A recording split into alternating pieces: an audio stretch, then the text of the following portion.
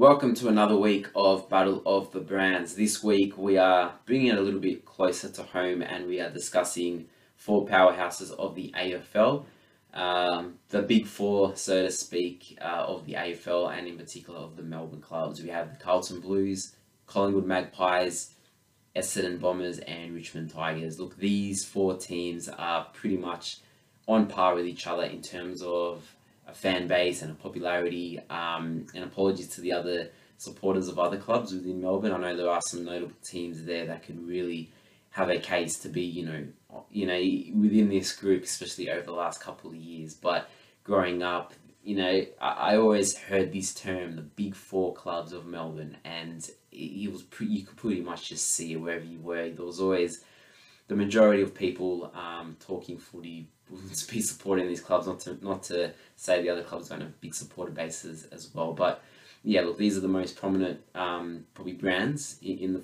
the footy world, and arguably in terms of Australian sport, each one of these clubs may have a case to kind of say or proclaim that they are the most notable, popular, famous club in Australia. So, with that being said, they each have their own, again, to put in marketing terms, unique selling proposition. In terms of their club culture has been able to lay the foundation for a brand identity, and each four of these clubs have a brand identity, which their marketing departments use to kind of sell tickets and sell memberships. And over time, they have created four separate identities, which come from a long history of different eras, successful or failing eras, times of redemption, struggle, and it's all kind of built character for these four teams. And obviously they each have their respective champions and legends that have played for these teams, and that has also helped build the identity and the club culture of these clubs. So yeah, look, starting with the Blues, I found that obviously their Latin mottos. I don't want to really try to pronounce the Latin, but Carlton have a motto: a sound mind in a sound body, which sounds very zen. But look, they started in Brunswick. Oh, they started in obviously Carlton, but they started playing their first few games in Brunswick Street Oval way back in 1864. So they've got a long history. And what's happened is that logo, that emblem, has never really changed. That CFC emblem, that crest, and it's translated into a prestigious kind of representation of the club. And that navy blue just symbolizes a very important part of the city and part of the game. So Carlton, whenever you see the navy blue and that CFC logo, it's like a heritage kind of symbol in footy. So if I was to give three adjectives for the club culture, just subjectively, I'll choose heritage. Looking at the logo and what it means, knowing what it means being from Melbourne, it's a historic club. I would say very historic, and cultured. Obviously, with the community that they're involved in, Carlton and Lygon Street, these areas, very cultured kind of club, and they've maintained that throughout. So that's kind of built their identity in a way, and people looking for new clubs, looking to support an AFL team, kind of fringe supporters or new Australians looking to support a team may look at these characteristics, and that may sway them to choose one of these teams over the other.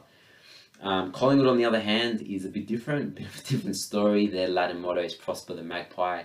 Obviously, the magpie is their logo, their mascot, so to speak. But they have more of a modest beginning. They grew in a pretty poor area of Melbourne, and they've grown to one of the biggest clubs in Australia, full stop. So that is a credit to everyone that's been involved with the team. Obviously, we see Eddie Maguire all over the place these days. Notable characters like that that have kind of helped grow this team to the powerhouse it is, and the long line of champions that have played for the Collingwood Football Club. So their fans are very loyal.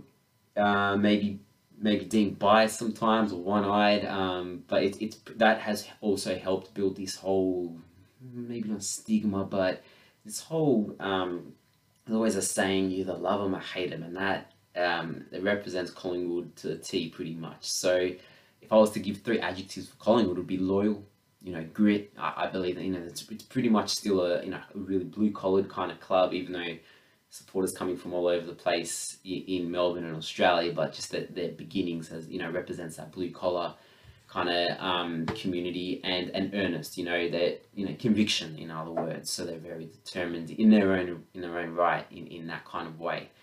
Going on to Essendon's completely different again. So look, their identity has come from a long line of, I would like to say, privileged beginnings. The history of them, they were one of the first teams, but also they came from one of the first successful teams too. They won some early premierships, but they came from a very wealthy family, a hotel owning family, or someone really prestigious in Melbourne, and they obviously came out of the northwestern parts of Melbourne. But yeah, their motto is gently in manner, resolutely in execution. So that kind of gives you the idea they're very particular and they're very noble kind of people. So I'll kind of give 3 adjectives for Essendon: nobility, respected, and resolute. So that also, another way of saying determined, pretty much, but in their own right, that's true to their character. Moving on to Richmond, I couldn't find a Latin phrase for them, not an official one anyway. So if you do know what it is, leave a comment and yeah, I could tweet about it or something, but I couldn't find a motto. So let's just go with eat them alive. That has come up a lot in the last few years, especially as they've been winning premierships. They had more of a slow build in terms of creating a fan base. And over the history they've had certain times of struggling, but their fans have been passionate as well and stayed with them through those hard times, and they were able to get a hold of the MCG back in the 50s as their home ground, which we all know the MCG is pretty much the mecca of stadiums in Australia, one of the best stadiums in the world. So they've had that as their home ground for a very long time, even before these other big clubs like the other 3 mentioned started playing there regularly.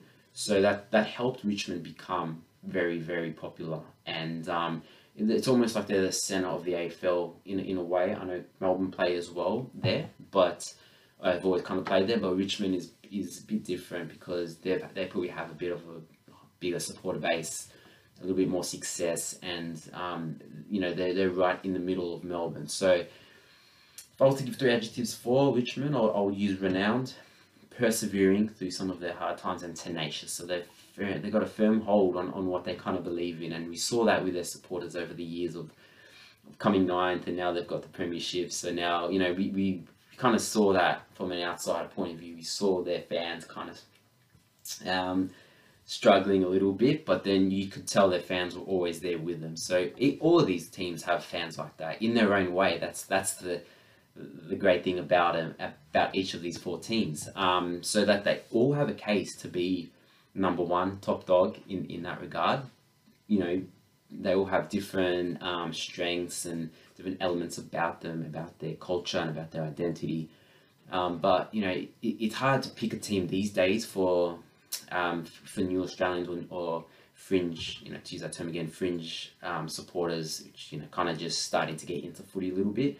Because for a long time it's obviously been generational in the sense that you support a team because your father or your grandfather supported them, or maybe you knew someone in your family that played for one of these clubs, or one of your mates or cousins or whatnot, and you kind of adopt that team, and then from a young age it builds. But now it's a bit different. There isn't much of a zonal element to it either. Back in the day, if you're from this area, when Melbourne was very condensed, now it's spread out a bit. You're from one area, and if there was a team there representing that community, like Hawthorn, you'd support Hawthorn, and Western Bulldogs in terms of Footscray, and that sort of thing. But now it's a bit different. Now Geelong kind of still have that because it's still out of Melbourne. But the other teams, people moving around a lot. It's you get Collingwood supporters in the southeast and in the west, and then you get Essendon supporters living in Kew or something like that. So it's a bit different. That doesn't really apply much these days. So new supporters probably look at other things, like maybe they understand, they like to look at the history of the clubs and make a decision based on that. So that's where this whole marketing aspect comes into play a little bit, and how the club tells its story to these sort of people. Success is obviously always going to be a short-term factor. You know, some growing up, Essendon were doing really well, so there's a lot of Essendon fans at a young age as well. And then Collingwood started doing well, so the Collingwood fans became more loud. And then obviously now Richmond, we're seeing a lot of Richmond supporters. So success has you know, a bit of an impact. And also player ambassadors. So maybe there's some certain players that act as role models and that can really encourage someone to support the team. And the community factor, which teams are doing well, and giving back to the community. The AFL as a whole is kind of pushing each team to do that, and they're each doing that really well. So that can impact someone to support a team that, you know, don't really have a team to begin with. Yes, and there's other factors, like you see what Bashuli has done for the Middle Eastern community, for Richmond, obviously, and players like Mason Cox for Collingwood in America. You know, the game is getting exposure because of him, pretty much. And Ireland have had that impact as well with the Irish players. So these sort of things come into play. Obviously, Carlton have that, you know, that Lygon Street Italian factor too. So it's very hard to distinguish the teams is very easy, but to kind of put one of these four teams in particular over the other in terms of a brand is very hard to do because they're each so strong in their own way. And it's hard to explain to someone not from Melbourne or Australia what the environment, what the market is like for footy teams in Melbourne, because most teams all over the world, it's kind of like a one city, one state team. Every now and again, there's obviously two teams in the state or in the city, but Melbourne is different. Melbourne has a lot of teams in one area. So I'll probably, the best way I could kind of liken it to another environment for another sport is probably the EPL, and the teams based in London. So we've got the EPL and we've got teams in Manchester and Liverpool and, you know, Southampton and Newcastle, all these sort of places. But then you really got all these teams in London, you know, a very dense area, populated area with, you know, some really high profile teams, but then you got other smaller teams, but they're all in London. And even though they are geographically placed, you get supporters supporting teams from other communities. Like, you know, if you live in South London, you might support Chelsea, that play in the West. And if you live in East London, you know, they might support Arsenal or a team from North London or something like this. And that's kind of like what's happening in Melbourne now. But that's just how it goes. But it's first established based on where you are from. But there's still a lot of teams in these really condensed areas. So that's where I would kind of compare the two London English Premier League teams to Melbourne AFL teams, if I was to try to, you know, do that anyway. So it's really hard to try to put one over the other, like I said. And I don't know. I feel like the AFL have a vision to try to make all 18 clubs on par with each other in terms of a branding identity and a fan base. That's the dream, I believe. And the way the AFL is naturally set out is that, you know, teams come, you know, it's like the clock metaphor in AFL. Teams, you know, start to do really well, and then their players get a bit older and the young ones come through and they start doing worse and they come good again. So teams like Carlton and Essendon might obviously do really well in the next few years, and then their supporters might get some more supporters, and then Richmond and Collingwood might do not as well as what they're doing now, and, you know, vice versa, and other teams will come up. So the AFL, I really think, are trying to get all 18 teams on par. Obviously, that's very hard to do right now because some of the teams, i.e. these four, and you know, others in Melbourne are obviously so much more supported. But, you know, we see you know, some good signs in terms of a brand identity and a club culture improving over the last decade or a bit. We can see with the Sydney Swans and the Brisbane Lions. Obviously, they've got their Melbourne ties, but these teams are have very passionate fan bases right now. You can tell, and that's definitely grown. Living in Melbourne and seeing their teams grow over the last couple of decades, you can see how their fans have become more loyal. I've never been to one of their interstate games. I've seen them in Melbourne, but you can see on TV that their fans are very passionate compared to what they used to be. And obviously, Perth and Adelaide have their two teams, but they're footy states, footy cities. But having two teams in each state actually now with Gold Coast and Western Sydney, it's very good for the league to create that competitive nature within their own market. So that's good. So they're trying to kind of build these other teams and keeping everything autonomous in kind of on level, on par with each other. But these four teams are just clearly they've got the history to kind of set them apart from the others. So that's why I thought it would be a very good idea to do a bit of an episode on them. But one idea that I have actually, just on pure bragging rights, something the AFL can implement, is that we see the AFL like to give trophies out. Every time Collingwood play, North Melbourne, there's a trophy. McCarthy to play McCarthy. There's a trophy named after him, and got some really good initiatives too, like the Peter Mac Cup, Carlton and Collingwood. But I think what they could do is they could get all four of these teams, and at the end of the home and away season, just for bragging rights, maybe an unofficial trophy or something like that, kind of tally up the head-to-head records and kind of like their own little mini table based on just those teams competing against each other, and kind of see which team did the best out of those four teams. And that kind of give that team a competitive, some bragging rights over the other three. And that may not necessarily be which team finishes higher. In the MLS and the soccer league in America, they have something like this called the Cascadia Cup, I believe. So it's got Vancouver, Seattle, and Portland. They play all the other teams, but at the end of the season, they kind of tally up in terms of its own mini group, just those three teams and how they did against each other. And the team with like the most points, head-to-head record amongst the three teams gets the Cascadia Cup. So, like I said, with these four teams being so big, if one of them isn't really doing well, and all four teams are not, in the top 8, at least that's something to keep the fans involved in. That's just my idea that I've kind of always had. So let me know if you think it's a good idea, or if you have your own.